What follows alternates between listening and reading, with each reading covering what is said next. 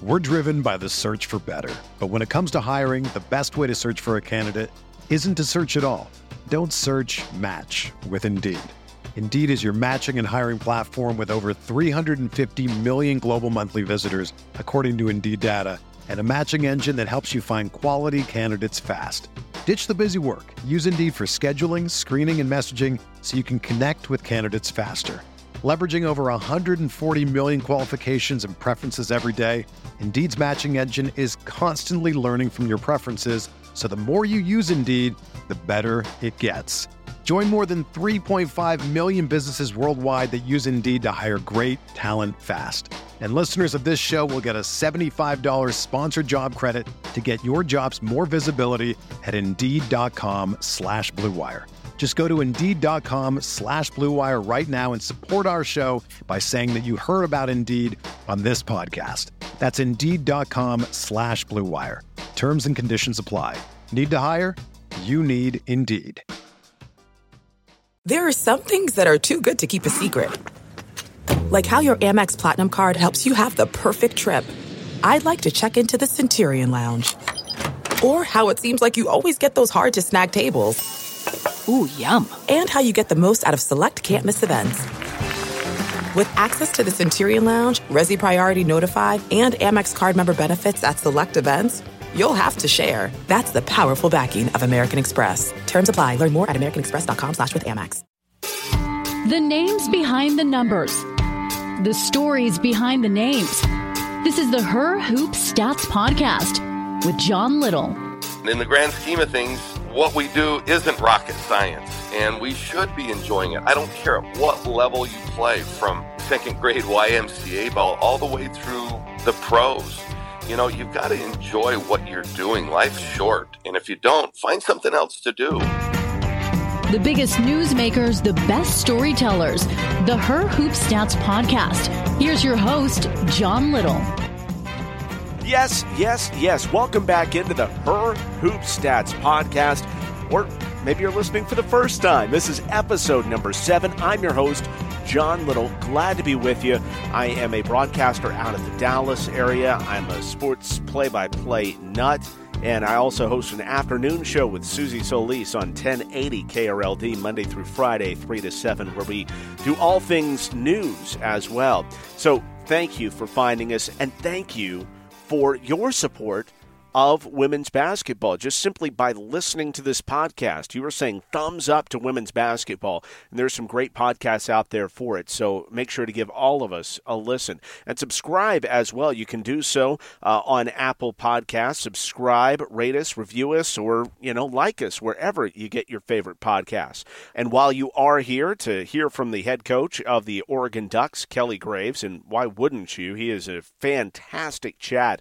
Listen to some of our other podcasts as well. We had Megan Gustafson on the air. We had Tisha Pinachero in episode 1. Tamika Catchings. Oh my goodness, wasn't she great as well? Oh my gosh, Katie Smith last week. What an honor it was to have one of the top 20 players in WNBA history, and then a coach as well, currently in the league, on the show.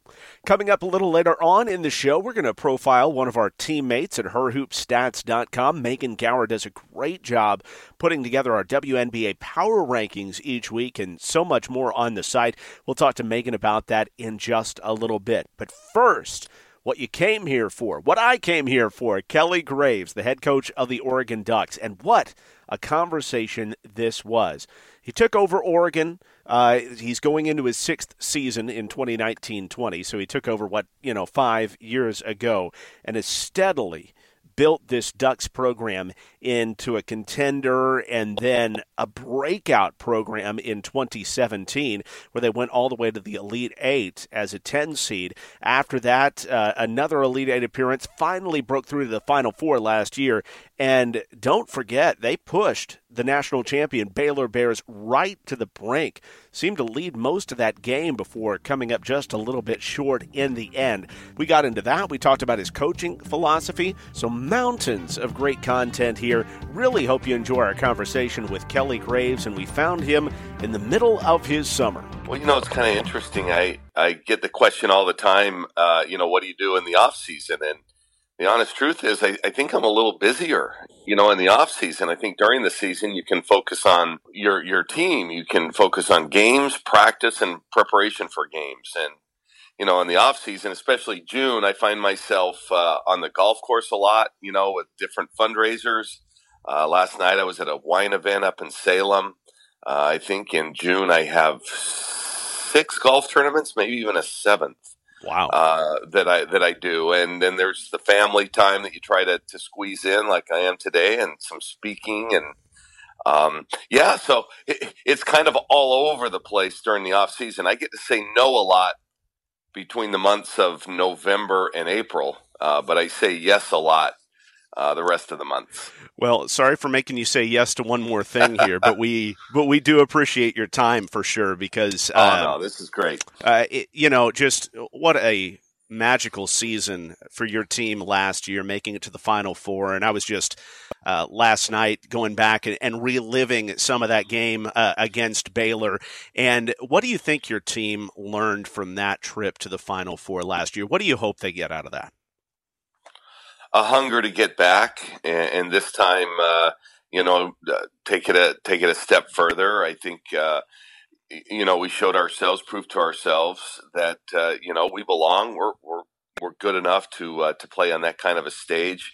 I certainly don't think the moment was too big, and if we have one of those shooting nights that is just kind of average for us, there may have been a different outcome. I obviously got to always credit the defense. Baylor was number 1 in the country in field goal percentage defense for a reason. They played against us, who we had the number 1 effective shooting percentage in the country. But down the stretch, we didn't make enough. And I thought we had the good looks, but I think, our players, what they'll learn from it is, we're going to be hungry to get back there. I think once you get a taste of it, it's like, wow, this was great. And we want to make sure we do it again. How did your speech after the game to that team differ than the famous Bad Bacon speech from a few years back, at the end of your Elite Eight run, kind of as you guys were really breaking out? How was that different? That's what it's known as, huh? The Bad Bacon speech. That's what I'm calling it, at least. I don't know. Well, I think then the circumstances, for those that don't remember, was, after our run as a 10 seed to the Elite Eight in 2017, we lost to Connecticut ultimately in Bridgeport. I knew I had something special with all these young kids. I knew we were gonna be back. This was a program that was on its way and just getting started, and so I think a lot of what I said that day in that in that speech has actually come true. I think we have become a program that's that is a contender, a legitimate national contender, and a national program. And this speech was a little bit different. That one was that whole run was, hey, we're just happy to be here, and we didn't know what the heck we were doing, and just kept winning. It wasn't supposed to be easy. We made it look easy sometimes, but this one was a little bit different because we knew we belonged, we knew we had a chance, and and an opportunity. It didn't happen. But the same basic tenets, proud of what they did and what they accomplished, and we want to do more. And so I think there was some similarities between the two. When you came on board, you had the hashtag 4in4, and while you pointed out that you didn't quite make that exact goal, it was 4 in 5, which is incredibly respectable, of course. How do you think setting specific and measurable goals for your team and laying it out that you think this is a real possibility? Some people can back away from stuff like that because they don't want to put too much pressure, especially the situation you came into trying to kind of build up a program. But how did that help setting that specific goal? Well, I think it kept us focused as a staff. That was mainly for the staff. We wanted to recruit Final Four caliber players. We wanted to act each day in a Final Four kind of way. And it kept us, one of our favorite sayings is, a vision so powerful, it has to become a reality. And we have that in our locker room. We have that in our offices, that statement. And so I think the 4-4 was just, it was part of that. We had that vision. We wanted to be a Final Four program. And I look back, and I'm not necessarily thinking that we thought, let's get to the Final Four in 4 years. It was more, we want to be a Final Four program. caliber in 4 years. And it kept us motivated as a staff, it kept us, driving towards something. And, and I think it's pretty neat that we were able to do it in 5 years. But we were certainly a Final Four contender in, 3 or 4 years. So I really credit my staff. I don't think assistant coaches, dobos, video people, I don't think they get enough credit. They do a lot of work, and my staff has just been phenomenal. And I really, appreciate everything they've done. But we've been in this thing together, and like I said, that was our mantra early on, and I guess now we got to find something different. I guess so. You're the loosest team. You're always the loosest team that anybody's going to see. And that can be in stark contrast to some coaching styles out there. I was going to ask if you recruit players that do well in that type of environment, and maybe we can get to that in a second. But let's talk about coaches. When you're looking for coaches, when you're looking for support staff, do you specifically look for someone that can thrive in that sort of environment? Absolutely. To me, that's critical. I like life lovers, people who just, you can tell they enjoy what they do. They're people. To me, that's critical. And some of the coaches that I've had on my staffs over the years who are now head coaches, you look at J.R. Payne at the University of Colorado. I don't know if she, to this day, has ever had a bad day in her life. She played for me at St. Mary's, coached with me at Gonzaga, and I've watched her climb the coaching ladder. She's amazing. Nicole Powell, same thing at Grand Canyon. Lisa Fortier at Gonzaga. They're positive people who believe in developing great relationships with players, and to the honest truth is I think that's what sets us apart from a lot. We have really good relationships with our players. It's it's not us against them. It's not some kind of a power thing. I truly believe we're pulling the rope in the same direction. We're all together, and I think that's one of the reasons Sabrina decided to stay in another year. She really enjoys her teammates. She enjoys the University of Oregon. I think she really enjoys the coaching that she's getting and just the entire experience. And so, I really like having people who have just a positive outlook on life that surround me each and every day. And, that's important because that's, how I try to be. And in the grand scheme of things, what we do isn't rocket science, and we should be enjoying it. I don't care at what level you play, from second grade YMCA ball all the way through the pros. You've got to enjoy what you're doing. Life's short, and if you don't, find something else to do. And so we try to seek out those kind of players. I think that's what's made our program, different and special. That is awesome. Let's dive into Sabrina. How did you feel that she handled some of that talk at the end of the season where, reporters are pointing out, scouts from the WNBA, they're here to look at you. You might be the number one pick. She answered those questions to perfection. How did you feel like she handled it behind the scenes? How did she deal with all that? I think she was great all year. I don't think at any point she let it bother her, all the talk. She gets a ton of attention and has since the day she stepped on campus, after a long recruitment. But she, I thought, was a great teammate. I think that she was the best teammate she's ever been this season, with so much pressure on her, so much notoriety and things like that. So she comported herself so well the entire season, all the way right down to the end where she made that decision. What she wrote in the Players Tribune and that was published the day she made her final decision to come back, I think was one of the most well-written and provocative pieces that, and I read the Players Tribune, that I've read. I thought it was phenomenal that a young woman, still 21 years old, is able to make that kind of a decision in the way she did. And, and let's face it, unless there's another Zion coming down the pike on the men's side, she may be the most recognizable figure in college basketball, men or women. She's a household name. You say Sabrina, I think everybody anywhere in basketball, they know who you're talking about. I agree with you completely, and I think that's just so amazing for your program. But it puts let's be honest, it puts a certain pressure, or it could. Okay, let's step back and say, absolutely, you guys, I'm sure, can handle it. But it puts a pressure on Sabrina. It puts a pressure on the team next year as well, where people are already saying that you're the favorites to win the national championship next year. It's a different position, but what is your thought going in as maybe kind of the hunted next year? Well, and I think and you brought up the point a couple of questions ago. I think that's the beauty of kind of who we are and the kind of people we have. I don't think that pressure is gonna affect us negatively. We had pressure on us this year. We had high expectations. We did 2 years ago after that Elite Eight run. We suddenly were a top 5 program in the preseason and picked to win the Pac-12 and all that. And we had a phenomenal year.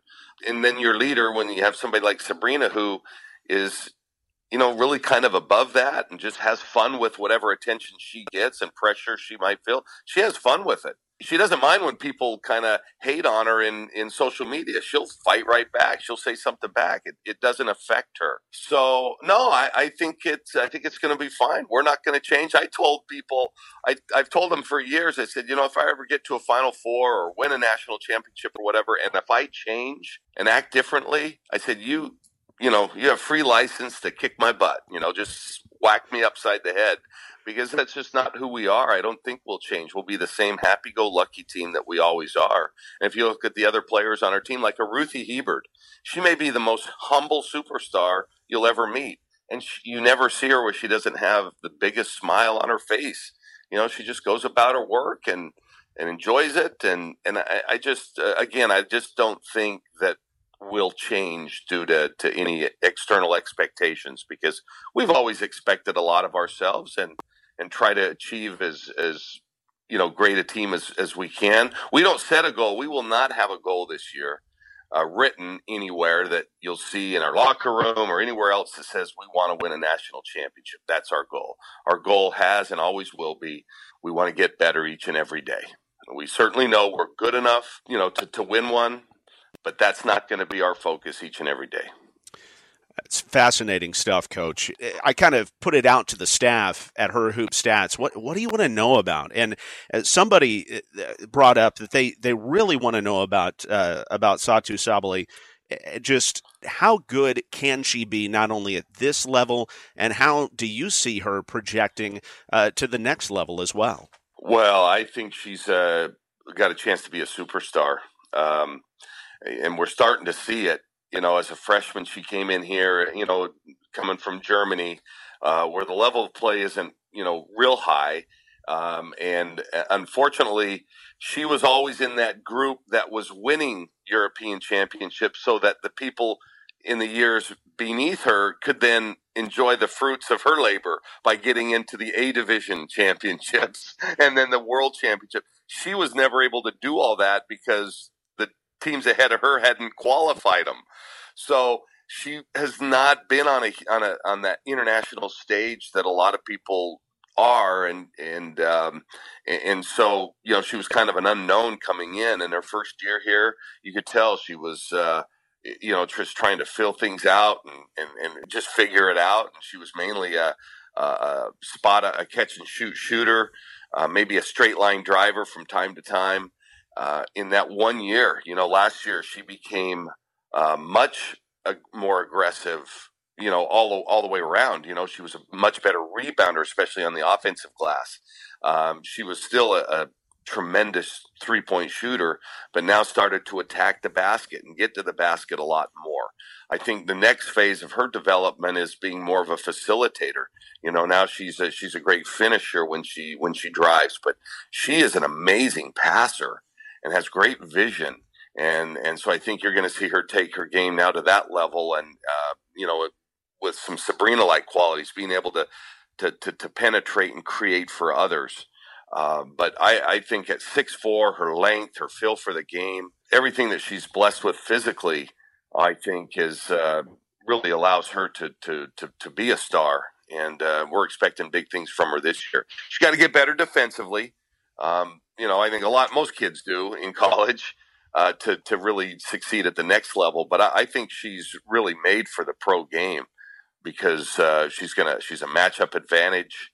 most nights for your team, for our team, and just again, worlds of talent, and perhaps, John, perhaps the most interesting player and socially aware player I have ever coached in my, I guess this year will be my 33rd year of college coaching. She is so brilliant, and I tell her all the time she's going to be the prime minister of Germany one day if that's what she wants to do, because she is that smart. Tell me just a little bit more about that. What do you hear her talking about? What do you hear, her bring up that and maybe even takes you back or surprises you in a good way sometimes?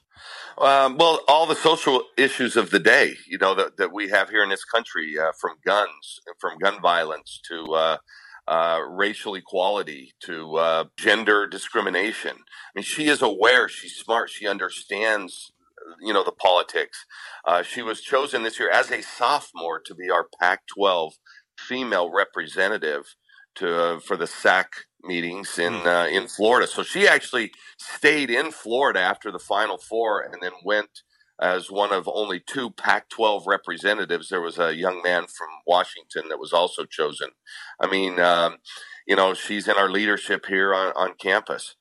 She's just aware and is not afraid to speak out. If you look at her Instagram posts, she's putting things out there that are controversial. She doesn't always comment on them, but she's, at least putting them out as for awareness. And just, she's interesting. I mean, she's curious. And I'll give you a perfect example. We played at Louisville her freshman year. And while we're in Louisville, I took the team down to the Muhammad Ali Museum, which, I would suggest anybody who's in Louisville go do that. He was my favorite athlete of all time. And so I took the team down there, and a lot of the players, after about an hour or whatever, they're kind of bored. They want to leave. You can tell they're just standing around. They're not into it. And not Satu. She was asking questions. She was making sure she saw every exhibit. I mean, to that, it really spoke to her, and she's just curious that way. So that was really powerful. Here's a young lady from Germany, learning about an American citizen like that, but it was a powerful experience for her.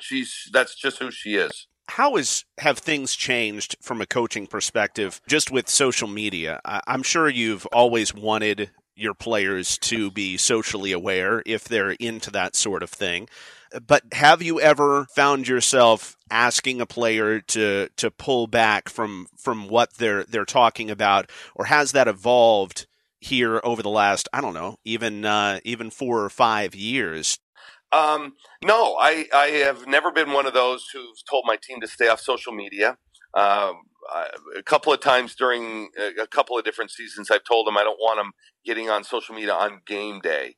They can get on and post something like, hey, it's game day, come out to the game, but not to respond in a back and forth. Mm-hmm. I have told Sabrina a couple of times, or just not told her, I don't tell her anything, but I just have suggested to her that, she kind of go easy and not worry about the replies, and answering people, especially those that come at her a little bit or come at the sport of women's basketball. But I think that there's so much good that can be done in social media. And let's face it, these young women are in the spotlight. We have a lot of eyes on our basketball team. We've become quite a popular team. And so I think social media gives them a chance to make a positive difference, to get out there, to build their brand.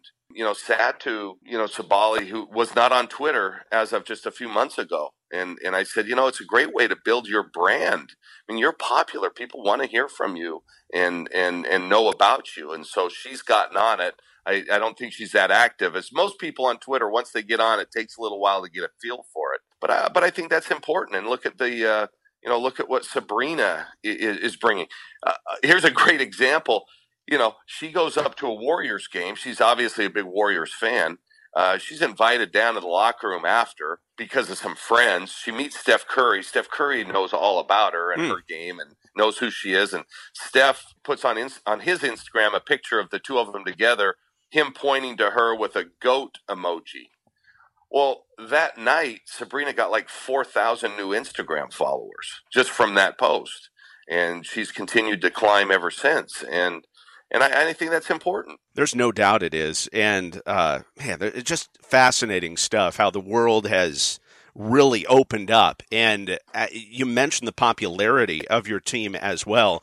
I know social media has a lot to do with that. I know that Shea Serrano is a big fan of you guys as well. So what's that relationship like? Well, Shea's terrific. I mean, it was in our run a couple of years ago that he kind of jumped on board with this team. And he's great. I mean, I've always been a fan of his. I've read his book, Basketball and Other Things. And I have 3 sons who are all about basketball. I mean, they are really into it from the high school, college to the pro level. They know everything about it. It's like they're fascinated. And they've always loved Shea Serrano. So when he started following our team, of course, that they got really excited. But he's been great, and we had him up last year to our season opener.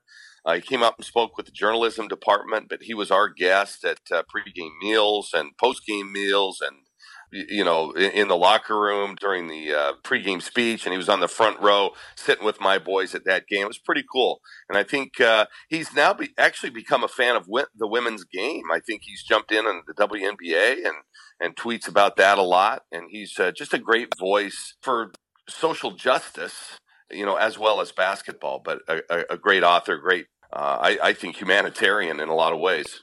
Absolutely. Jumping around here just a little bit, because I didn't want to get too far away from this.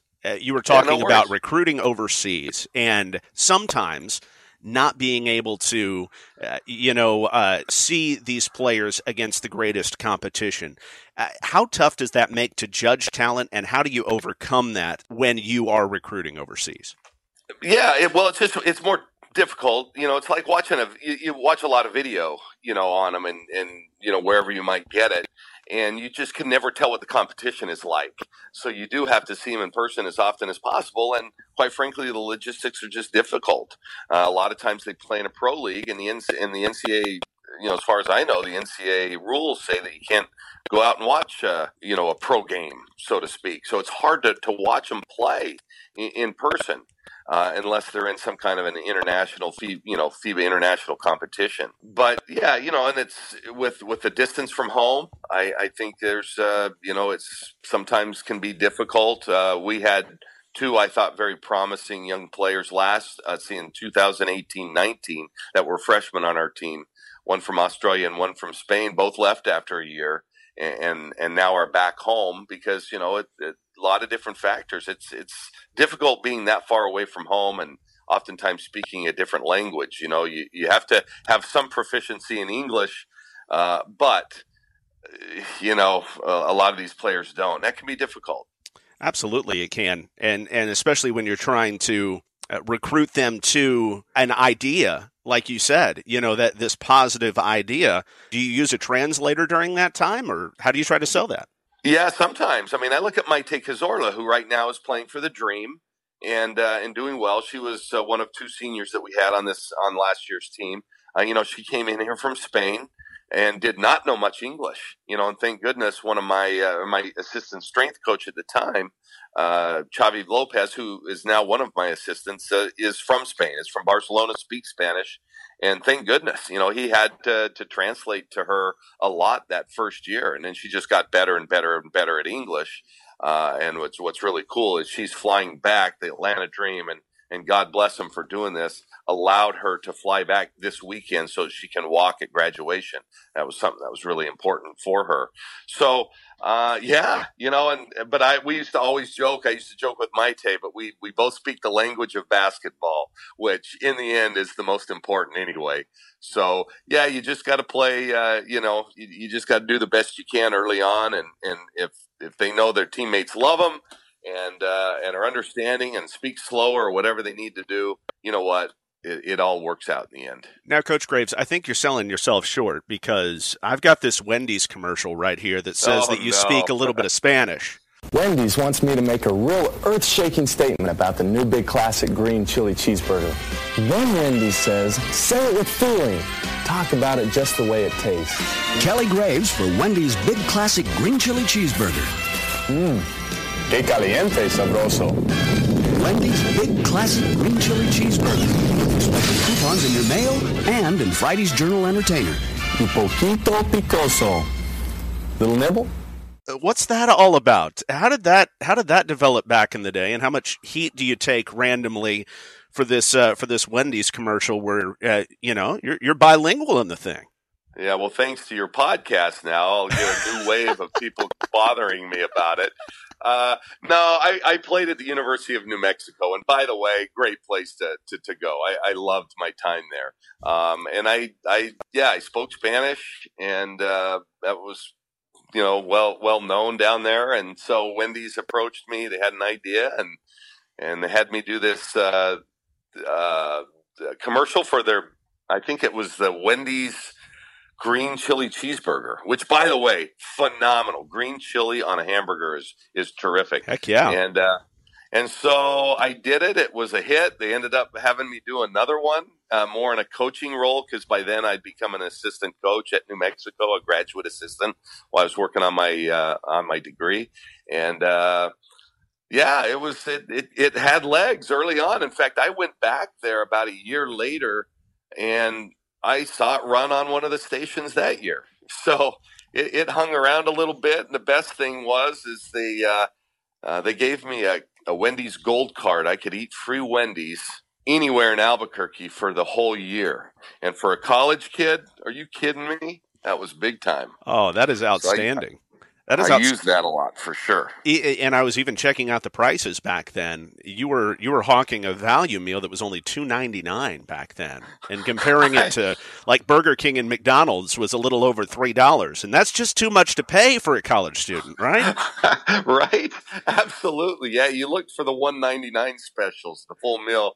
Yeah, different time, but we had some fun with it, and it was good times. Good times. That is awesome. Thanks for talking about that with us. I want to talk about your coaching style. I'd be remiss if we didn't talk about that. X's and O's wise is more what I'm talking about here. Did you look for other coaches to model after, or how did this develop your current playing style, both offensively and defensively? Tell us the story of how you brought it all together. I guess I didn't really talk to anybody specifically about what I do. I do talk to coaches a lot, about their philosophies or tweak, but it's just something that I've kind of developed over the years. And I tell young coaches, when I speak to young coaches, to say it's okay to steal this and steal that and steal this from other coaches. It's proven that it works, et cetera, et cetera. I said, and if you steal from everybody and you coach long enough, you start tweaking what you do a little bit. And then after several years, it becomes your own, right? You've changed it so much from what it was originally. It becomes your own stuff. And I think that's what's happened. I started out as a community college coach on the men's side, and I played actually for him, and then he later became the community college coach, Mark Poth, and he was a very offensive-minded coach. I mean, that's what he built his whole program on, and I enjoyed it and learned a lot from him, and took some of those principles. And then I went and coached with Jim Solers from the University of Portland, who was a player's coach. He was like a father figure to everybody on the team and had great perspective in his life. And he was more than just a coach. And I learned a lot from him the 5 years I was with him. And then, went to St. Mary's, was my first head job in Division I. And I had, how's this talent that I walked into in terms of basketball IQ? Tracy Morris, who's now Tracy Sanders, who's the head coach at Southern Utah University, and J.R. Payne, the head coach now at University of Colorado, were on my team. Wow. At that point. So I had two Division I head coaches as players on that first team, and I learned a lot from them. And then when I got to Gonzaga, I was coaching now a certain style, and then it was more of a high-low blocker mover stuff, which I was pretty comfortable with.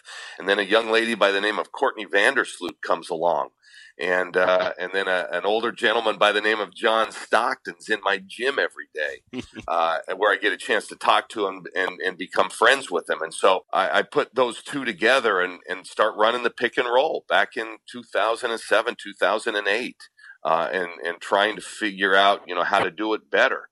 So it just kind of evolved. I've been a 1-2-2 fan defensively for a long, long time. And the only reason why is my first year at Gonzaga, or my first recruiting class at Gonzaga, was pretty slow. or my point guard, was kind of slow, and we had to protect her.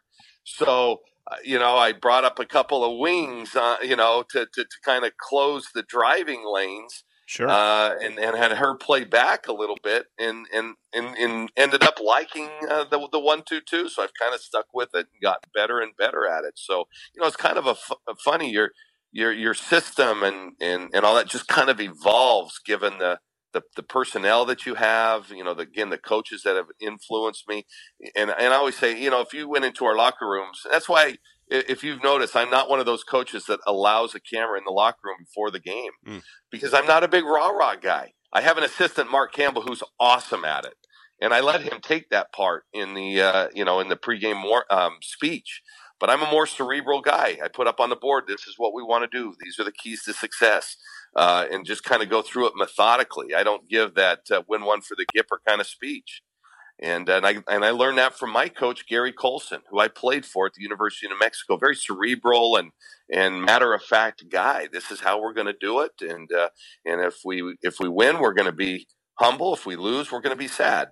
And I like that. So you learn a little bit from everybody. So I would encourage any young coach that's listening to this, find a system that you like, and then make it your own. I look at some of these coaches who, they run this offense this year, and then the next off year they run something else. The new, I'm going to run dribble drive this year, and then I'm going to run triangle, and whatever the hot new offense is they run. And so guess what? They have 12 freshmen every year because they're reteaching it to everybody. I think one of the reasons we look so fluid is because the day our players come on campus, they're running the exact same thing or philosophy-wise as the day they leave. And so your seniors and juniors can teach the young kids the nuances and the ins and outs. And so if you watch us play it, we look like a team that's been playing together for a long, long time. We take care of the ball. We're always in motion. And I think that's just because we stick to who we are and how we play. That is awesome. That's a long answer. I really apologize. That was a long, long answer. That's the great thing. That's the great thing about podcasts. They can listen as long as they want. If they wanted to tune out during that thing, then that's up to them. It's fascinating to me. I tell you that. Well, hopefully you didn't have some clicks. They didn't click onto something else. No, I doubt it. I doubt it very, very highly because they'd miss out on this next question. The men's basketball game moved the 3-point line back. The women's game probably will down the line. Of course, they're going to do it for postseason play. Just happened upon the tweet from you a couple days ago that you would like to see that 3-point line move back this year. Tell me about why you feel that way, and what do you think it's going to mean for the women's game when it does happen? Well, I think it's going to happen at some point. I don't think there's any question about that, and it should. We should be at the same line as international basketball. I like it moved back because I think you take out some of the pretenders in shooting the three. You're really good shooters. The ones who should be taking those shots are taking it well beyond the line anyway, as it is now. And it won't affect the really good shooters at all. But I think it might take away from those that are just kind of maybe kind of shooters at the 3-point line. I don't like the fact there's going to be some confusion now on the basketball court. You're going to see a couple of different lines. That's going to, that'll be confusing to a bunch. And plus, let's face it, it's going to give those women's basketball haters out there some fodder. Oh, they have to shoot from a shorter line. They can't even shoot from the big person line. That kind of stuff. But I just think it'll help the game. It'll spread the court even more. I think that, people who say the shooting percentages, will go down if the line is put back. I'm not sure that the data is going to back that up. I think it'll give more driving opportunities to people. And then I think, like I said before, the people who should be taking 3-pointers will still take them. Those that shouldn't have been in the first place probably won't anymore. So it actually might raise the overall shooting percentage. That remains to be seen. But I just think, we should be there. We should be consistent with the men's game. And I'm going to take it a step further. I think we should have a 24-second clock.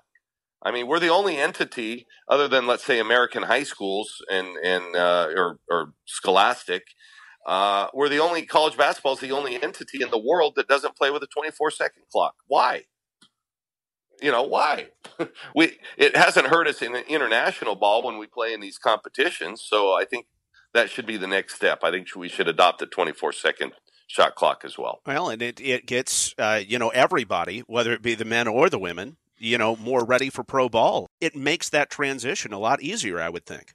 I think so, too, and it puts premium on execution. There might be a few more bad shots by teams that don't execute very well, but I think you're exactly right. I think it makes you get into your stuff quicker, and I think it makes the game more fluid with the 24-second clock. And for us, it's really funny. We were third in the nation in scoring last year, in overall scoring. But we were only 246th in pace of play.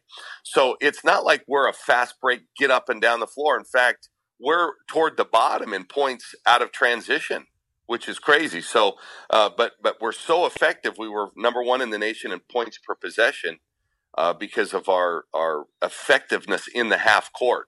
And so that's why I think I'm a real proponent of the 24-second clock. I think it'll make the whole game better. Sounds like you're also a proponent of taking a look at some of these new stats as well. How is that?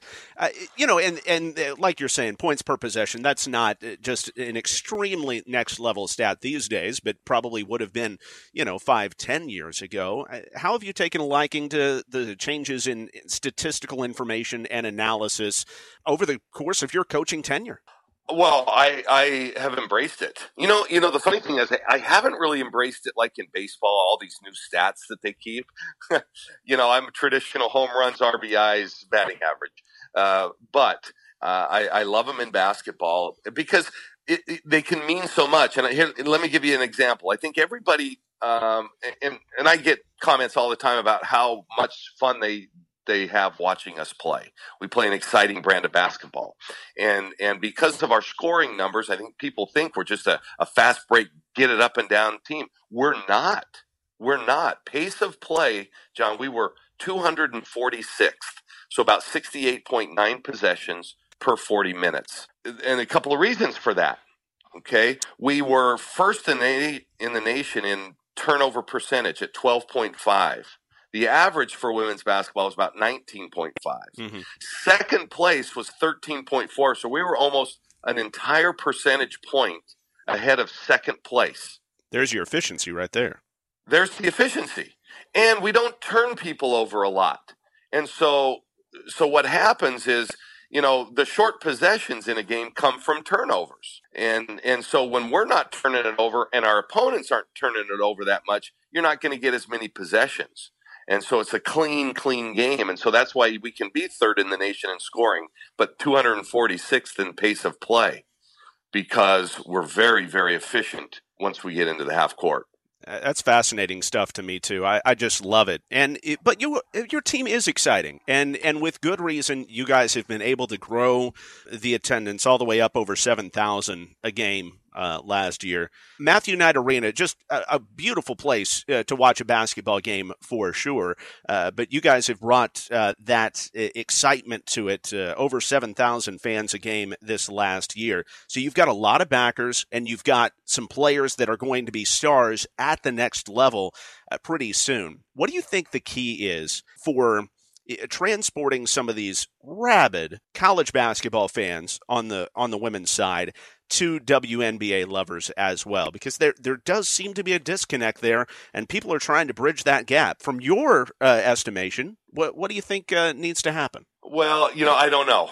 Unfortunately, I don't know. I think the time of the year that they play, hurts. It's a little bit more difficult. It's not traditional basketball season. I think the fact that a lot of the players and certainly a lot of the stars leave during the WNBA offseason to go to different countries. And so they don't have a chance to really build the brand and their personal brand and the team brand and the league brand during the offseason by making appearances. And it's that top of the mind awareness. Look at the NBA. When the NBA is not in season, you're still reading about the NBA every day. because number one, you're seeing the players endorse things on TV. Number two, you're talking about upcoming training camps, or you're talking about free agency or trades or anything like that. You don't get that off-season buzz with the WNBA because they're in Lithuania or Korea or Russia playing. And so you kind of forget about them in the off season, which is an issue. They should be paid more. I don't know what the answer is because there is an economic, they're just not bringing in the money. Let's say the NBA guys are, obviously. But other than that, I don't know. I think the league with the new commissioner, I think is going to help. They can maybe have a plan going forward. The talent is incredible in the league. And I tell people, I spoke last night to a group of Oregon, donors and boosters, and I said, and talked about Maite and how great it is that she made a roster this year. In the NBA, there's over 400 players. Plus, they have the injured reserve that they can kind of keep around.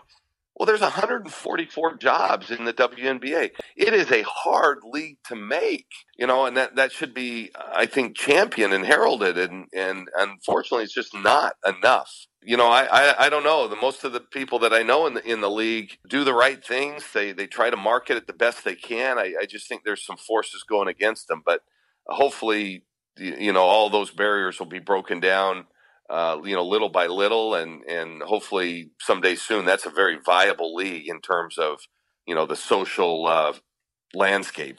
And in 2020, they'll have Sabrina, so that'll help for sure. And you know what? And that will help for sure. There's no question about it. She is one popular player. Yep. That first matchup between Sabrina and Courtney Vandersloot, who you got? How do you break that down? I know it's more than a year away. Hey, they might even end up being teammates. You never know how it's going to break down. But that first time that they go up against each other, what is the old coach going to be watching for? Well, I'll definitely be there. That is for sure. I can't believe that Courtney this year is like in her 9th season. It's amazing what she's done.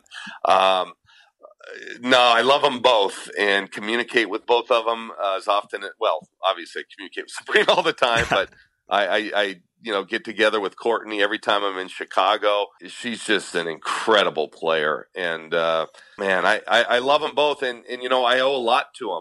And they both were on similar tracks in their schools. Before Courtney got to Gonzaga, we were a good program, and certainly a program on the rise. But when she left the program, we were selling the kennel at 6,000 fans out every night. We became a national brand. Those Gonzaga teams were again really popular. She had done something that no player in Division I had ever done. Karen Barefoot had done it in non-Division I, but men's or women's, Courtney Vandersloot's the only player in college basketball Division I history to get 2,000 points and 1,000 assists. And it's never been done since. But it's about to be. And then, but Sabrina's on pace and a pretty pedestrian pace to become the second to do it, plus add 1,000 rebounds. Those are iconic numbers. And I don't think that's the reason she came back. But it's certainly something that I know she is aware of. So, yeah, those two are pretty special. And what Courtney did in building that Gonzaga brand, and they haven't gone away. That's still an excellent program. Sabrina has helped do here, obviously with other players. And look at the excitement. When she first got here, we were drawing about maybe 1,200 a night. And now we're selling, we sold out a couple of games this last year. We go to the Portland Regional. They have over 11,000 both nights up there. It's kind of the same trajectory from both of them. Absolutely. How are those ticket sales looking for next year? I think pretty good. We're already up 1,000 season tickets as of, I think just it was late last week that I asked our ticket person.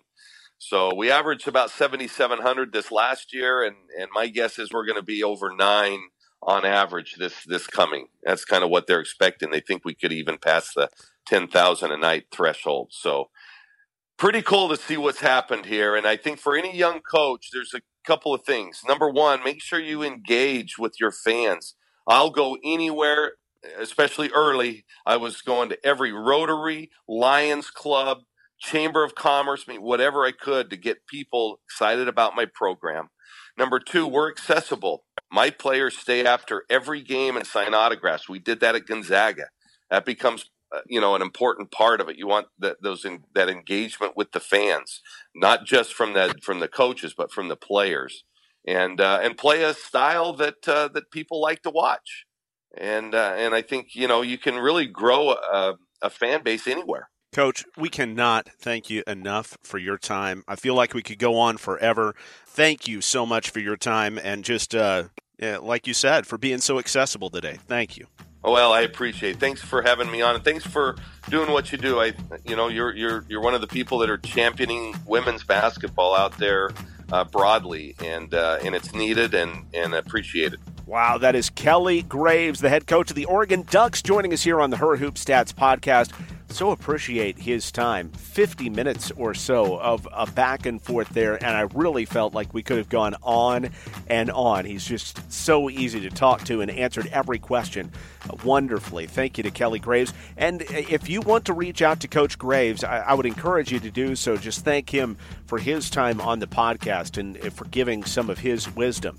As we move on in the show, want to introduce you to one of our key players on the herhoopstats.com website. Her name is Megan Gower, and we are an entirely volunteer-run website because we love women's basketball, and Megan is one of the lovers of the game as well. So listen to a little bit about Megan's story. Sure. So when the website started, I think it was not this past college basketball season, but the one before, I subscribed really early. I was a big fan of KenPom on the men's side, so I was really excited to see something kind of similar on the women's side. And around the time of the tournament that year, I had reached out to Erin, who runs the site, just because I was curious and learning more about basketball analytics and kind of seeing what they were doing. And somehow that ended up turning into a volunteering position. So I've been with the site ever since. What speaks to you about analytics? What about your background says, I like analytics? So I was actually a math major in college, and then I work as an actuary full-time now. So what I do today deals a lot with analytics. I have also always loved basketball. I went to UConn, so that's a lot of where my love for college basketball comes from. So kind of all links together. I got you. That makes total sense then. Yeah, the UConn connection for sure. For you as a UConn fan, have you always been a WNBA fan as well? What's your connection between a marquee program in the college ranks and then trying to follow these ladies as they move on? Sure. So I've been a UConn fan for as long as I can remember. I grew up on it living in Connecticut. But I kind of started to get into the WNBA really after college. Was interested in kind of following some of the players that I watched through my college career at the next level. And then from there have gotten even more into it. And now would call myself more of a Connecticut Sun fan than instead of just following the old UConn players. But that's also a part of it, as I love getting to see the players that I watched through college play at the next level. I love it. So tell me about your favorite, first of all, your favorite UConn memory. I mean, there are so many championships, so many titles, so many big games over the years, but certainly one's got to stand out above the rest. What is it for you? Yeah, so I think for me it has to be 2014. So I was in school then, and the women won and then also the men won. So it was just like a huge celebration on campus. Everyone was super into it. It was a really exciting time to be at UConn and following both of those basketball programs. What's your take on the Big East rumors? How are you feeling about that? I am very excited about it. I know a lot of things this year with the tournament, with UConn not getting the 1 seed, a lot of was talked about with their conference their schedule. So I think it's going to be great for the women's team to be playing in a more difficult conference, and also just back against some old, more local rivals. It should be a lot of fun to watch. And then with the Sun this year, what a terrific start they've gotten off to this year. In your estimation, as a math nerd and an analytics nerd and those sort of things, what do you think they're doing particularly well this year that maybe the naked eye's not seeing? Yeah, I mean, I think they're doing great on the rebounding, which they always have. They've always been a really strong rebounding team, and I think that helps them put themselves a level above everyone else. But I think a lot of it is also just the continuity in their starting lineup. Even though they lost Shanae Agumake, they still brought in John Paul Jones, who has played in that starting lineup before. So they kind of have a core of 5 players there that have been together for a while, and I think they just flow a lot better than some of the other teams which have had so many changes in this offseason. Oh, that's a great point. I didn't even think about that. So you also do our rankings each week. Our power rankings is what we call them.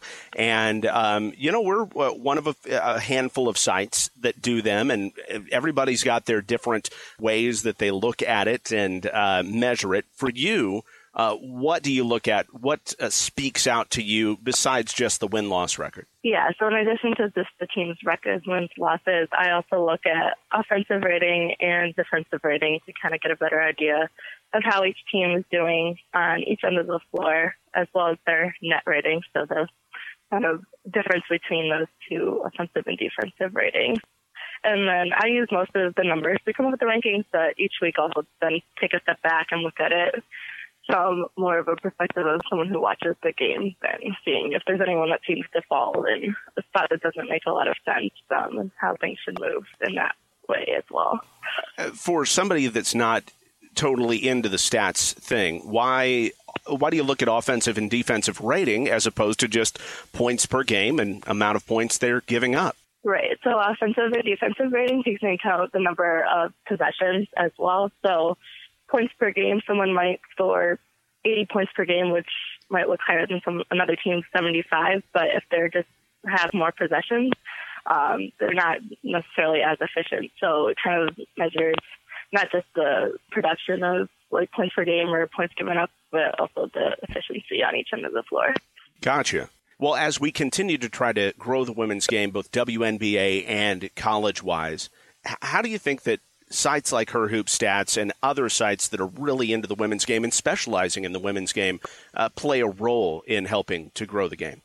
Yeah, so I think on the analytics side, just having that information available is huge. I think kind of in the college game, especially before Her Hoop Stats came around, like there was really no access to advanced stats or anything kind of beyond like points per game, rebounds per game type of things you could get off of a box score.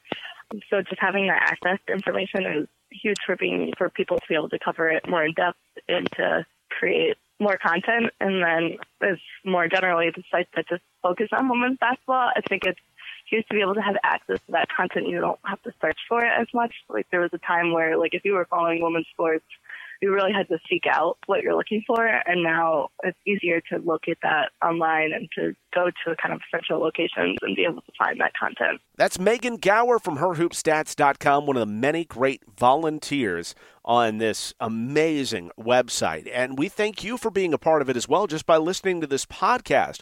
You're a part of HerHoopStats.com, so thank you so much. Make sure to rate us, review us, subscribe to us. We will be so appreciative of that. And, hey, reach out.